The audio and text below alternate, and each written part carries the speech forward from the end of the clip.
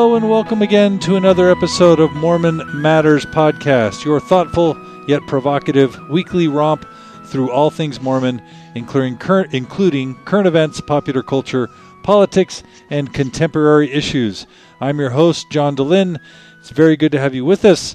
We are also very pleased to have in the studio tonight John Hamer, who is the executive director of the John Whitmer Historical Association.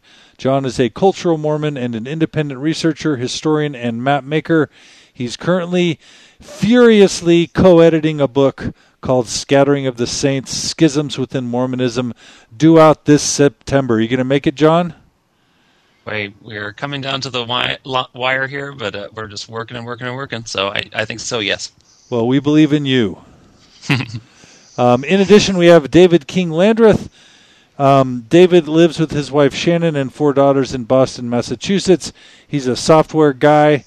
He's an entrepreneur extraordinaire, and he blogs at mormonmentality.org and is the creator of the blog aggregator ldselect.org. David, how's it going? It's going great. Thanks for having me on board. Oh, it's good to have you, especially as late as it is there. It's 11 p.m. Boston time, so thank you for joining us so late. You bet. And then we have, last but of course not least, Blake Ostler, who is an attorney residing in Salt Lake City, Utah. Blake is the author of several books on LDS philosophical theology, including the 4-volume work Exploring Mormon Thought, published by Koford Books. Blake, welcome to Mormon Matters. Thank you. I'm delighted to be here. All right. And also we have to give a shout-out to our own Ann Porter, who for the second episode in a row is keeping time, which means, Ann, you better be on next week. All right, Ann? And Ann is going to text me and say, okay, John. So thanks, Ann. All right. So today we have a really fun topic, but before we jump in, we've got a little bit of news. I guess the first bit of news that's interesting, and my heart goes out to all bishops and members of stake presidencies of the LDS Church worldwide, because, as we may have mentioned in a past episode, the church has decided to implement barcodes on its temple recommends. And so lots of bishops and members of the church are furiously re-interviewing people where appropriate to issue the new temple recommends. And there was a fascinating article in the Salt Lake Tribune today, which was Saturday, August 25th, 2007, where Peggy Fletcher Stack walks us through a little bit of some of the early questions in the 1856 sort of temple recommend questions. And I thought I'd read some of these questions. You guys ready? Yeah. All right. So, we'll start out with an easy one. Have you committed murder by shedding innocent blood or consenting thereto? So that's one of the questions. A second one that's probably a little less dramatic. Have you cut hay where you had no right to, or turned your animals into another person's grain or field without his knowledge and consent? Okay. Have you borrowed anything that you have not returned or paid for? Have you taken the name of the deity in vain? Have you branded an animal that you did not know to be your own? Do you oppress the hireling in his wages? And my personal favorite, can we have a drum roll, please? Do you wash your body and have your family do so as often as health and cleanliness require and circumstances will permit? So I'm glad that they qualified that, just so that more people wouldn't be disqualified. So I don't know. Have we come a long way? I think that was a big issue with the immigrants. All I can say is the stench in Sacrament meeting must have been overwhelming. So I think we've come a long way as members of the church, as we can see how these questions have evolved. So congratulations to each of you for doing your part, I guess, in that progress. It also mentions that a guy named Richard Packham, who I've actually corresponded with a bit, he used to keep a scanned image of of a temple recommend up on his website, and apparently there were people who were downloading that and printing it out and using it to get in to the temple ceremony. Have you guys heard about that? Fake temple recommends on the internet? That's Yes. why they're going to the barcode. Is that the main reason? It's one of the primary reasons. Now, who in the world would want to go to a LDS endowment ceremony if they weren't LDS? Only People a are person with... curious. Yeah, they want to see. I just say people are curious about. I mean, it's anything that's something that people don't know about, or something that's sacred and kept secret.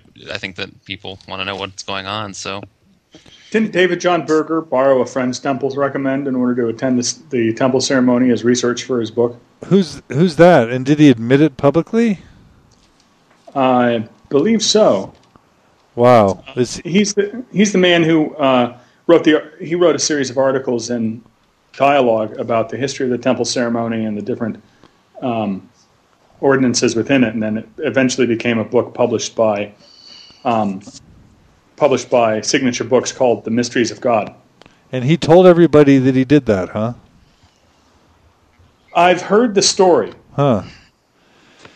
There's another interesting thing that it says here. Letters of recommendation had to be, back in the 1890s, had to be countersigned by the church president until 1891, when Wilford Woodruff, who had to sign over 3,000 that year, delegated responsibility for determining worthiness to bishops and stake presidents. 3,000 temple recommend interviews Wilford Woodruff had to sign. Wouldn't it be cool if we had one of those old temple recommends today? well, Yeah, well, it would be amazing. With his signature on it? I would imagine that there's going to be ones in the Church History Museum, and certainly in the archives. They will have kept those. Yeah. Well, that's interesting. Anyway, I thought you guys might enjoy that. Another small bit of news that I thought we'd mention to show how prescient we are here on Mormon Matters. The movie September Dawn has now been released to the theaters, and as I look at the advertisement in the news section, in the movie section of my newspaper, the quotes include bound to incite controversy, paints an incendiary portrait, and a most impressive film. Now, whenever it's complimentary, I can barely read the name of the person that they're quoting. But, it looks like Jeffrey Lyons called this a stunning, shocking, and powerful film. Although there are a lot of ellipses, so I don't know what words they left out. I saw the film. I saw it early in the afternoon, actually the first showing that they had in the Boston area with a few of my Mormon friends. Was that today? No, it was Friday afternoon. What'd you think? I thought it was on the level with most of the seminary films I saw. It was very bad. There's a very poor dialogue in Star Trek III between Darth Vader and Princess Leia, the love dialogue, and most of the movie is very much worse than that. In fact, it's not good history, but the movie is so bad that it actually distracts you from the poor quality of the history. So you barely notice it. So you're saying it's worse than the George Lucas contrived dialogues in Star Wars 1 through 3? Yes. Wow. And I don't make that accusation lightly. That's them's fighting words, David. No, he's absolutely right. We talked about it before when I got to see it. I got to see it a few months ago, and we talked about it on a previous episode. And I feel exactly the same way, that it was just such a terrible movie that it's not only just bad history, but it's bad movie. I actually, when it came out here, now I always, whenever I'm doing the reviews of movies, I go to RottenTomatoes.com and look at the tomato meter or thermometer. Yeah. And the thermometer for this movie, overall, all reviews is giving it a 13% positive review. But if you go to what they call cream of the crop, people who are actually paid reviewers and things like that, it's getting a 0%. So there's not a single positive review. That's perhaps the worst I've ever heard of. Yeah, it's pretty low rating, and I think that everybody has kind of universally agreed about this movie. So, wow. Well, it was interesting. There was somebody who was sitting behind us at the movie who was obviously not Mormon, and I don't know his background, but he didn't seem to be a kind of expert in this area. And he was talking to the woman who was sitting next to him quite loudly through the movie. When they showed the Mormons doing very weird stuff, he was like, "Oh, those Mormons are terrible." And when it showed Brigham Young being a bad person, he would say, "Oh, I hate that Brigham Young." And so, I mean, that actually made the movie more enjoyable for me. But I mean, there is going to be a certain element of that reaction to it, which is unfortunate. And you know, on the positive side, there's a sense in which it's a anti-gun control movie, right, John? John Hamer or John DeLynn? Oh, John Hamer. Sorry. No. that it's also that it's against gun control. Maybe so. I haven't heard, but Well, because at the end they depict the Mormons saying you have to give up your guns, and they're asking for a reason, and they're giving some of the standard reasons for gun control. oh, okay. Yeah. And then I don't want to spoil the movie for anyone, but I do think it's worth noting. I do think it's worth noting that Uncle Rico plays John D. Lee. Uncle Rico. Oh, Yeah, from Napoleon Dynamite. from Napoleon Dynamite?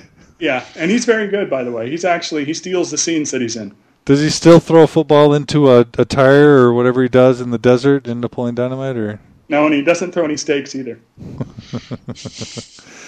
all right. Well, I have to add our own. We'll call her our producer. Anne has informed us that there is a movie that has a worse Rotten Tomatoes rating than September Dawn. And you guys want to guess what that is? It's Catwoman. It's Catwoman. Looks like Catwoman. Is that starring? Who is that starring? That's starring That was Halle Berry. Halle Berry.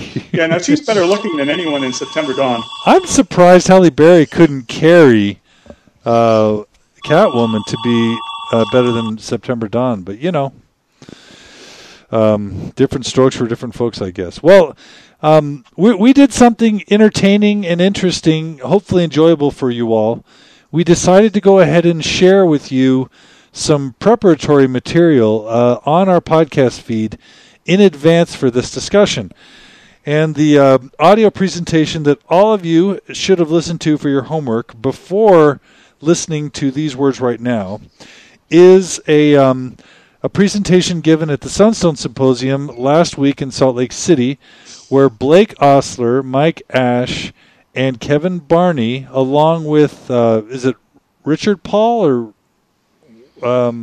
what's his name, Blake? Oh, you're talking about Ronald my good Paul? friend. Ronald Paul? No, Randall Paul. Randall Paul. Where those four guys talked about this notion of inoculation. And without any further ado, what I'd love to do is throw it to Blake and have Blake just sort of give us a quick recap for those who were too lazy to listen to the MP3. Blake, get us up to speed on this notion of inoculation, please. Well, the notion is exactly as the metaphor suggests. That is, we're presenting something that might hurt a little bit in order to avoid something that might be very detrimental to a person. The notion of an inoculation in this context is the notion of presenting various views that may be challenging to the faith of a person, that are presented by a person who has a faithful background, before it's presented or a person finds out on their own from a source that would be cantankerous or anti-Mormon or would not be sympathetic to the faith tradition and would therefore give an opportunity to a person to feel betrayed or like they haven't been dealt with in an honest way. And so that's, very, very shortly, that's the notion of inoculation, and whether the church has a duty to engage in this type of inoculation. So, for instance, the next question becomes, regardless of whether there's a duty, is it a wise thing to do? And if it's a wise thing to do, how does one go about it? And I suggest that the devil is in the details. What age, what are the appropriate fora in which these ideas ought to be presented, and what is the scope of the duty, if there is one, to present this type of challenging material. And basically, is the duty, for instance, to present the strongest arguments that one's opponent has under a rule of charity, so that nobody's going to confront a stronger version of the argument later on, whereas the notion that we simply introduce a person to the basics of the argument and then turn them loose so that they can explore the issues for themselves. that is in a nutshell what we discussed. Yeah, it's a fascinating theory. I'm really torn about it. But let's maybe begin by just getting reactions from first John Hamer and then David Landreth. Initial high-level reactions.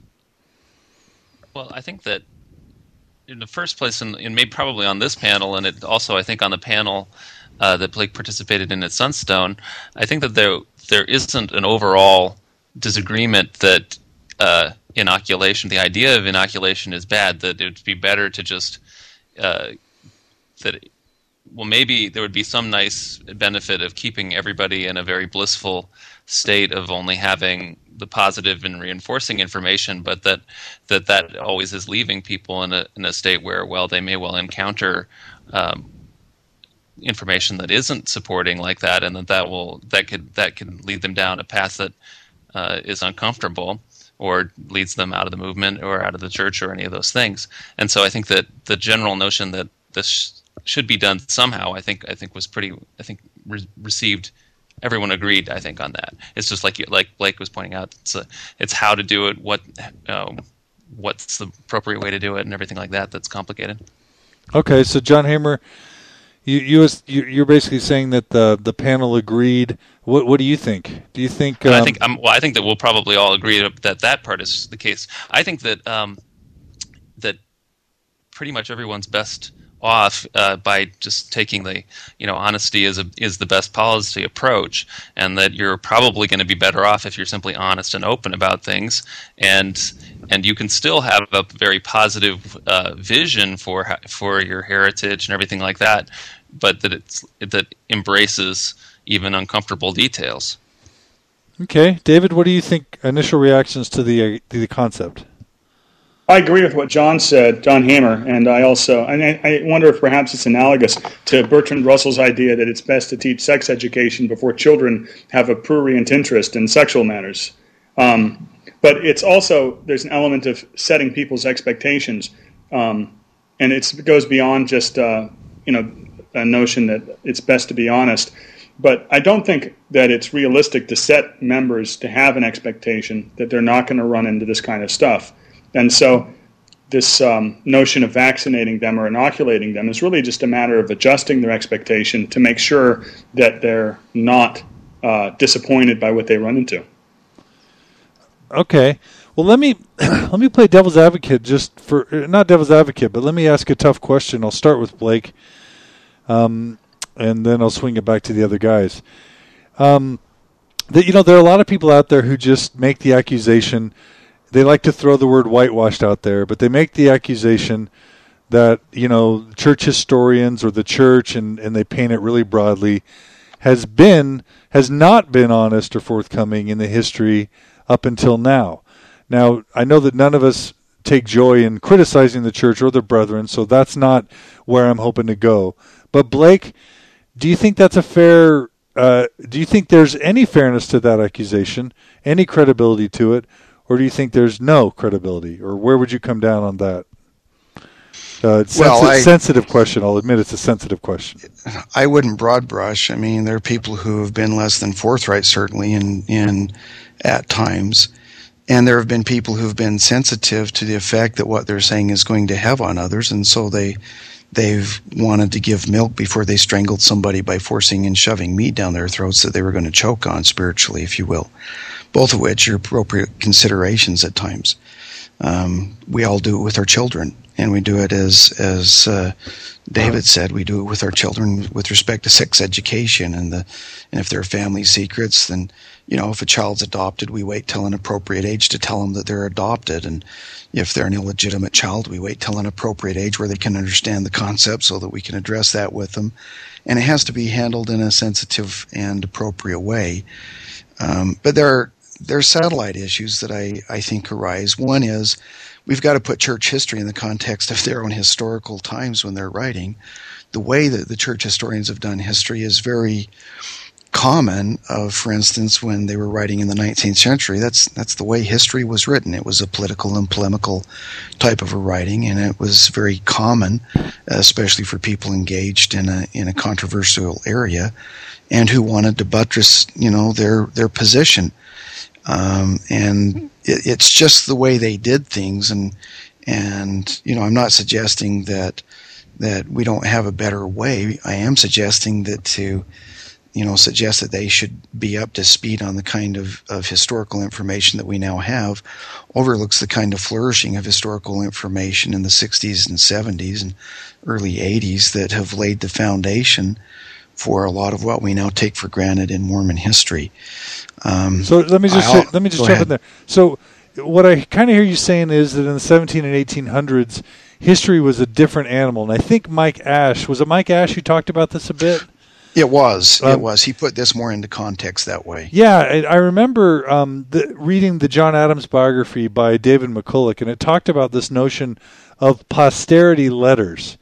And what it was basically talking about was letters that he and Abigail would write to each other, where it was very clear to anyone reading them that he was writing for posterity, almost as if he were spinning or using rhetoric or whatever to give a certain impression instead of just to present the facts. So is that kind of what you're saying was prevalent? Yeah. I keep a diary, but when I have a great intimate experience with my wife, I don't put it in there, even though it's a great and important part of my life. The fact is we're all self-editing in that sense, and what we deem to be relevant. And let me put this into another perspective as well, because there's another issue that's lurking closely by, and that's the issue of faithful history. I used to be a lot less, how shall I say, my views about faithful history have changed in the recent debates between atheists, naturalists, and people who have religious belief. In one sense, and I want to be very careful about how I approach this, Mormonism just is a naturalism. By that I mean that there's nothing that happens that is somehow beyond explanation in terms of either natural law or is a part of the naturalistic universe. On the other hand, we're not naturalists in the sense that we believe that there are realities that are beyond the realm of the five human senses and beyond the realm of human detection as we now know it, and that there are means of knowing that go beyond, for instance, the scientific method. And as a result, we're metaphysically naturalists, but I don't believe that epistemologically we're naturalists. And that might be a distinction that doesn't have a lot of meaning to two people, but what it means is this. In the way we view the world, ultimately we believe that God is a part of a universe. We don't believe that he simply created everything about it out of nothing. But in terms of knowing, we believe that there are ways in it to access truth and knowledge that are not limited by the usual scientific methods. Now, I fully expect David Landreth to disagree with me on this, and I'm hoping that he will. But the bottom line is that why should I have to adopt the assumptions of an atheist in writing history or in approaching questions? Because if somebody's saying, why did Joseph Smith come up with the Book of Mormon, or why did he say he had a vision? If I'm a naturalist, I'm going to have to deal with the psyche and the naturalistic causes that created this imagination in him if I'm being charitable, and the sheer fraud that he pulled off if not. That's what I've got to go to. And if I'm a believer, those are not explanations for me. I believe that the explanation for that is that God appeared to Joseph Smith at whatever means he used, and I think that's an important distinction. So that's, those are important issues, and I wanted to raise them. Well, Dave, warning you that probably some of our audience isn't steeped in a lot of the philosophical terms that you guys might engage in. Go ahead and respond to Blake if you have some thoughts, but try and keep it accessible to the common blue collar guy like me. Well, I mean, that's the challenge. Is the history is a very complicated thing, and there's a variety of different approaches to it. It's hard for me to explain my biases in a way that isn't just inside baseball. Blake's position, I think, is more accessible than mine, so it is kind of difficult for me to explain. But I would say that you have to approach history using the same assumptions to analyze the evidence that you utilize in your everyday life. So if you're considering the evidence of angelic visitations from 200 years ago, whether it's Fox's accounts for the Quakers or Joseph Smith's accounts with the Mormons, you would use the same criteria for judging those as you would if your next door neighbor said, I saw an angel. And that there shouldn't be a, if you're going to try to look at what really happened, that you're obliged to approach it in a way that you would determine what really happened right now if it were in the present. So you're saying faith and history shouldn't mix? Is that true, or is that an oversimplification? That's kind of an oversimplification, but that's the gist of it. Okay. I don't want to disqualify like Bushman's approach, where he tries to get inside of the history and tell the story from that point of view. But I think that once you do that, you surrender any pretense to trying to having determined what really happened. John Hamer, kind of just leave that behind. John Hamer, did you have something to add?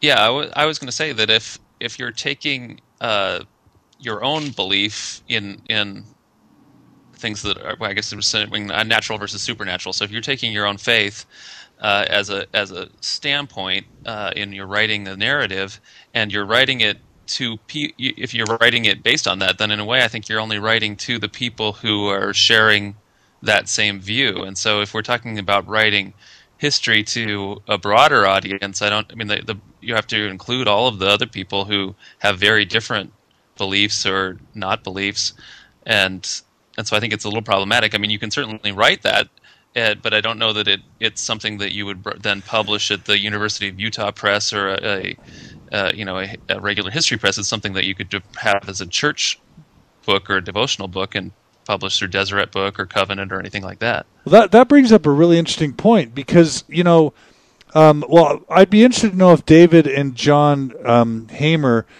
would agree with the assertion that maybe in the 1800s and mid 1900s the LDS Church wasn't as forthright or did whitewash their history.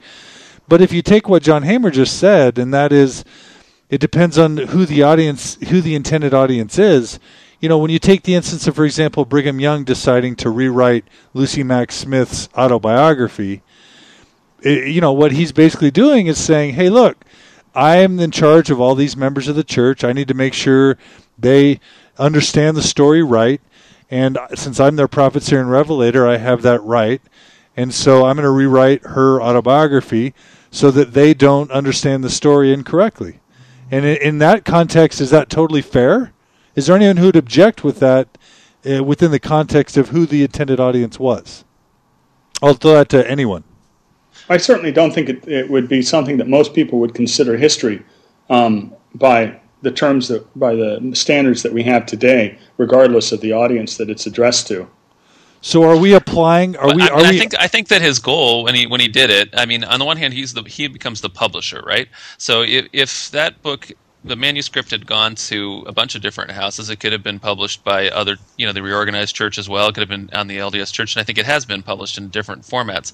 I think that when he wanted to do that rewrite, he was concerned that some of these memories, which were a little foggy, maybe would be viewed as authoritative, and so I think he put it into George A. Smith's hands, who was the historian of the church, and said, fix it. I don't know that he. So anyway, the motive might have been to correct historical error. I don't know if people agree with that now. I mean, obviously, it's nice that we have the edition by Levina Fielding Anderson, where we have all the different texts all right next to each other, so that you can make your own decision. And it's important also to realize that her memoirs are a specific kind of historical genre. She's not trying to aggregate information in order to write an objective history of her own life. It's a first-person narrative, right. And that's a valid historical approach within certain boundaries. But once Brigham Young begins to say, I'm going to clarify this so it agrees with us more, it ceases to be a first-person narrative, a first-person memoir by Lucy Mack Smith. Yeah, I would think about Brigham Young or Joseph Fielding Smith or whoever our main historians have been. I could see them not caring a whit about the technical meaning of the word history, or even whether or not they considered all points of view when they wrote a story. It seems like they had one objective, and that's to promote faith. And so I think that they felt like they knew who their audience was, members of the church. They knew what their goal was, which was to promote faith. And it seems like they felt like that was the approach that needed to happen, that they would include the things that would promote faith and leave out the things that could damage faith. And that's sort of how they approached it. Just real quick, John or David, would either of you feel comfortable sort of agreeing with the assertions that many anti-Mormons would lob, saying that the church has not been candid or forthright, even if you do so in a sympathetic way? Do either of you want to go on the record, or are both of you hesitant to sort of make that claim? What I would say is that rather than saying it hasn't been candid or forthright, I agree with what Blake is saying, that the way history was written was a little different, and certainly what was especially true in the 19th and then through the middle of the 20th century was that that Mormons can tend to have a culture of feeling persecuted, and the history was often written in a really defensive, reactionary way, and it's by our standards now, this is really bad history. And so, in a way, you could call that not forthright. You could call it making very, angry, reactionary, defensive, apologetic arguments that aren't accurate. Also, but I mean, it was a different way of doing it. It wasn't professionals for the most part. Okay, David, any thoughts before I ask another follow-up question and then bring Blake in? Yeah, I'm not willing to say that they haven't been candid or forthright at all, because I think that embodies an assumption about their priorities vis-a-vis their communications. And what I would say is that the church has not always placed as its top priority being candid and forthright about elements of its history that can potentially challenge its authority.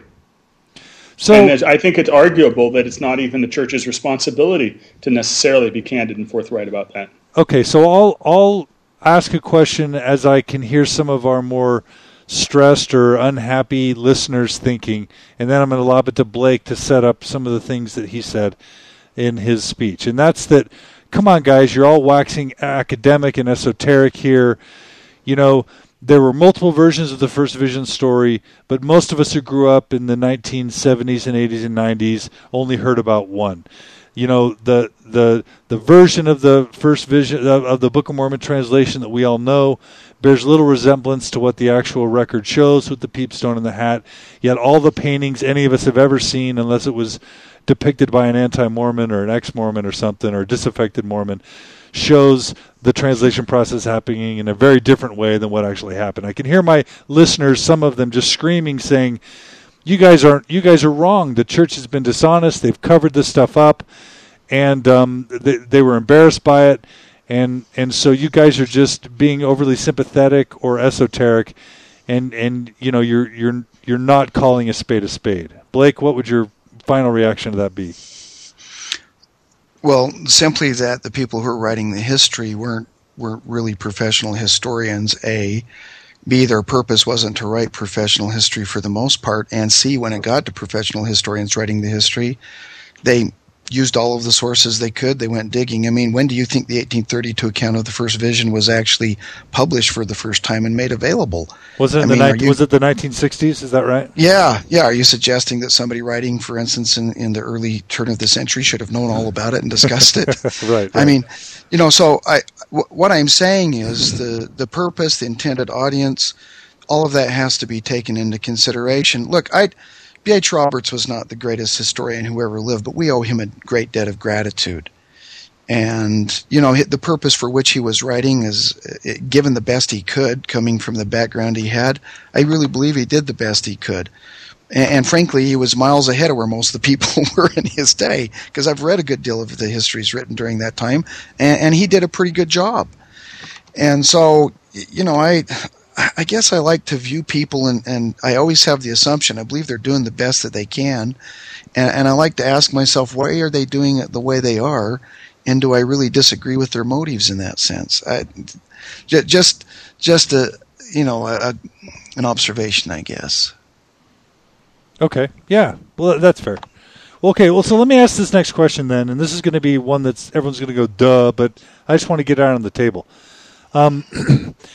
Is it true and valid then that learning the factual history really can damage a testimony? I mean, a lot of people, when they learn the history and they become disaffected, then people will say things like, well, they never had a testimony to begin with. So I guess it's fair to ask the question, can accurate history damage a legitimate testimony, or is a legitimate testimony impervious to factual history that may be disturbing? Blake, I'll start with you. Yeah, since I gave another presentation at Sunstone that kind of addressed that, there's an interplay between one's total evidence and the best explanation and a testimony.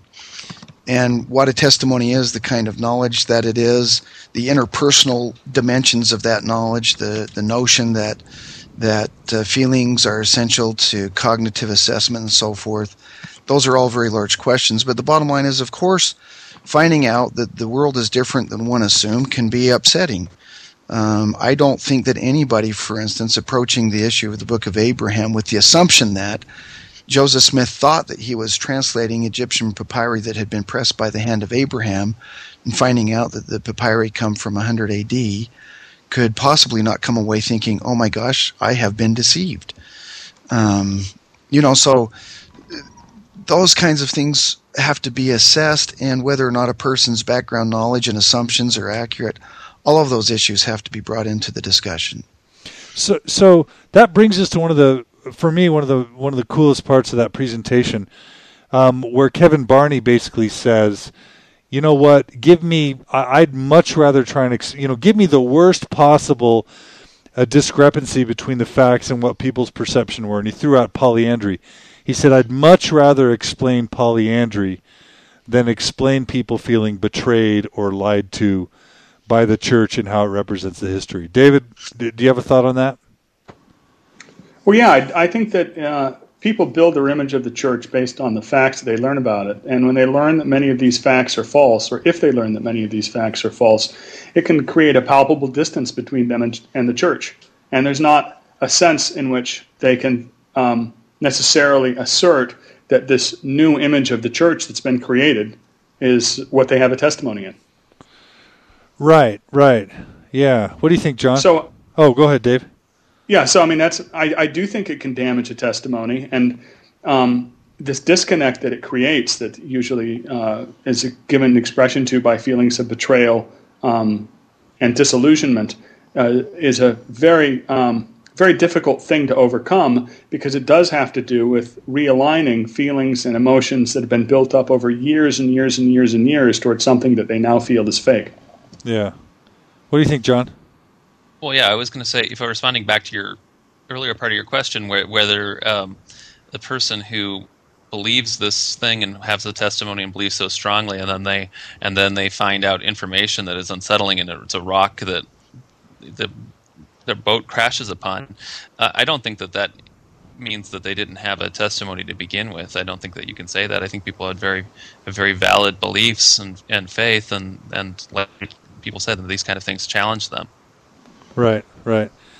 Well, so this goes. Let's turn now to this question of whose responsibility is it.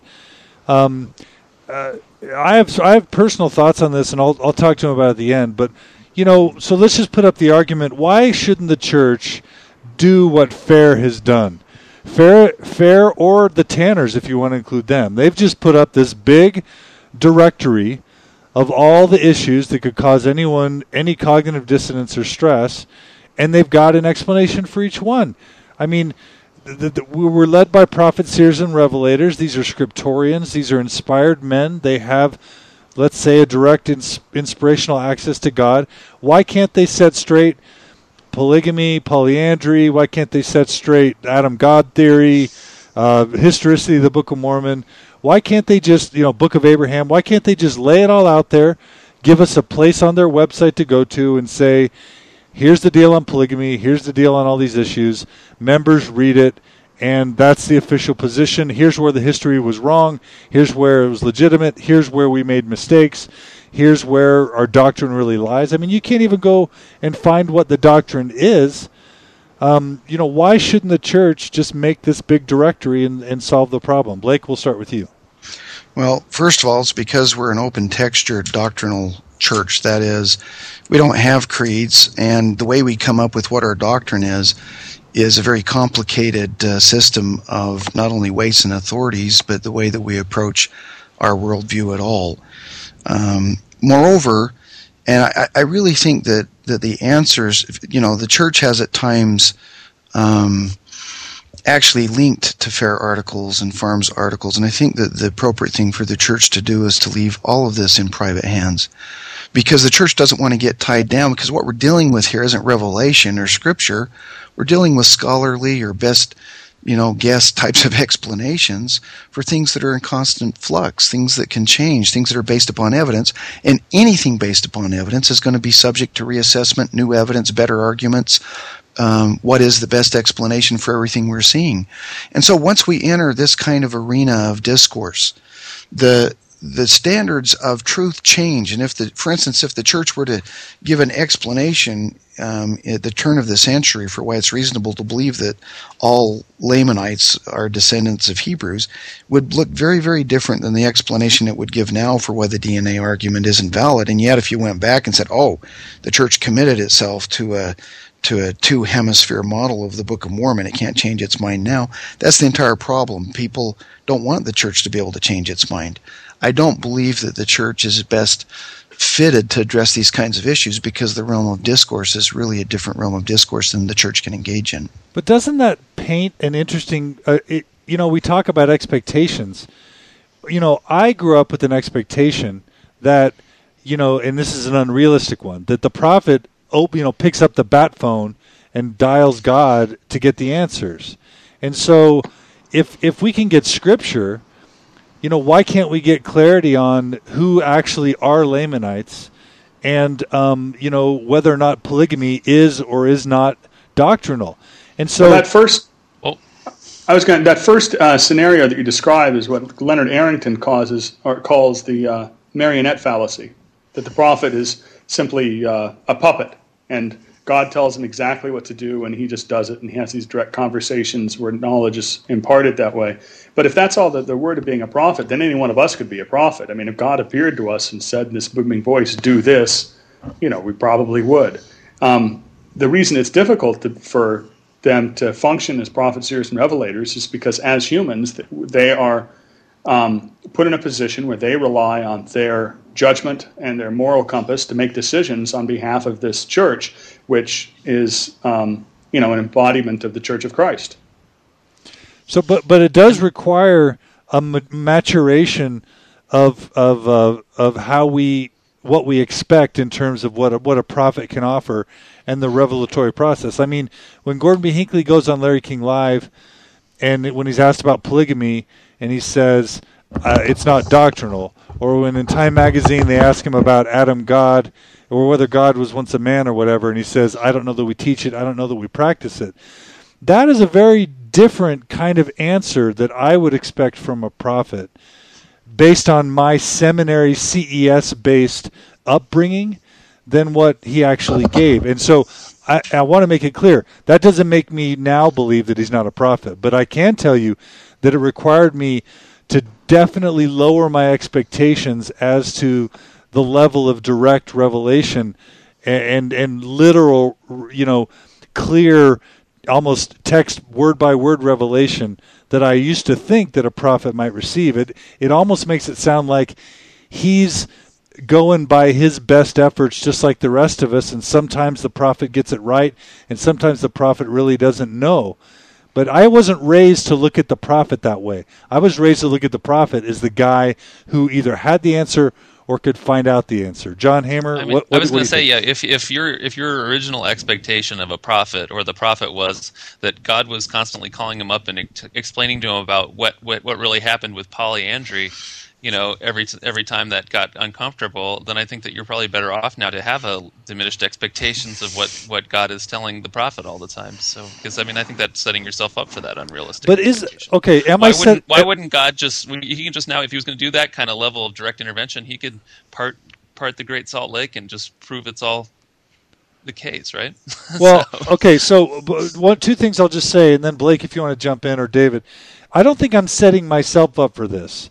I think and I'm not saying that the brethren at the top wanted me to think this, but I can definitely tell you that what my seminary teacher and maybe Bruce R. McConkie's Mormon doctrine would have led me to believe was that that's what the Holy of Holies is all about, and that's what the prophetic mantle is. And if anything, if they don't give us an answer, it's because we're not ready to receive it. But I would say that I was given this impression through the CES and Seminary and Institute sort of experience that I had. And the second thing I'll assert is that I don't think I'm alone. I think that a lot of members of the church sort of conceive this model of what a prophetic revelation is. Blake or David, do you guys agree with that at all, or do you think that I was just an island, an anomaly?